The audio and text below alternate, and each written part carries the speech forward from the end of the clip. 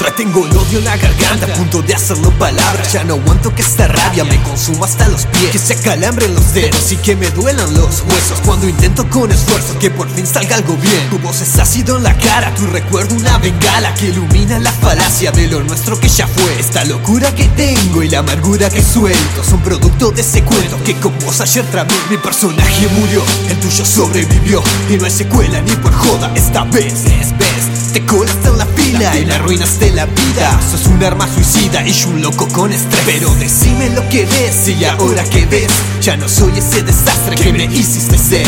Decime lo que ves y ahora que ves, ya no soy ese desastre. Ya no existís, ya estoy mejor, pero cuando pega tu recuerdo aviva el rencor. Un beso y hasta luego, hay que bajar el telón. Esta función ya terminó, te deseo lo peor. Ya no existís, ya estoy mejor, pero cuando pega tu recuerdo aviva el rencor. Un beso y hasta luego, hay que bajar el telón. Esta función ya terminó, te deseo lo peor.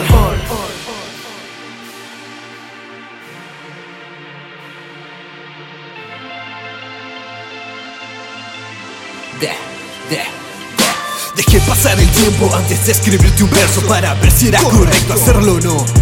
El odio sigue acá en el alma, como un arma blanca atravesando mi espalda, apuñalando mi razón. Nos pensamos como objetos, no fui más que un secreto. Odié tus celos ciegos, dependencias y traición. Y hoy me caigo de culo y me río de tu futuro, que seguro será un mundo de fracasos y rencor. Mis oídos se cierran y mi mente se quiebra con pensar en la miseria que pasamos. Por Dios, sos un collar de huesos rebotándome en el pecho, y hoy pongo sobre tu lecho estos claveles con alcohol. Enciendo fuego en estas flores y ya por favor no llores, que pasar estos dolores fue lo mejor para los dos. Así que decime lo que ves y ahora que ves, ya no soy ese desastre que me hiciste ser.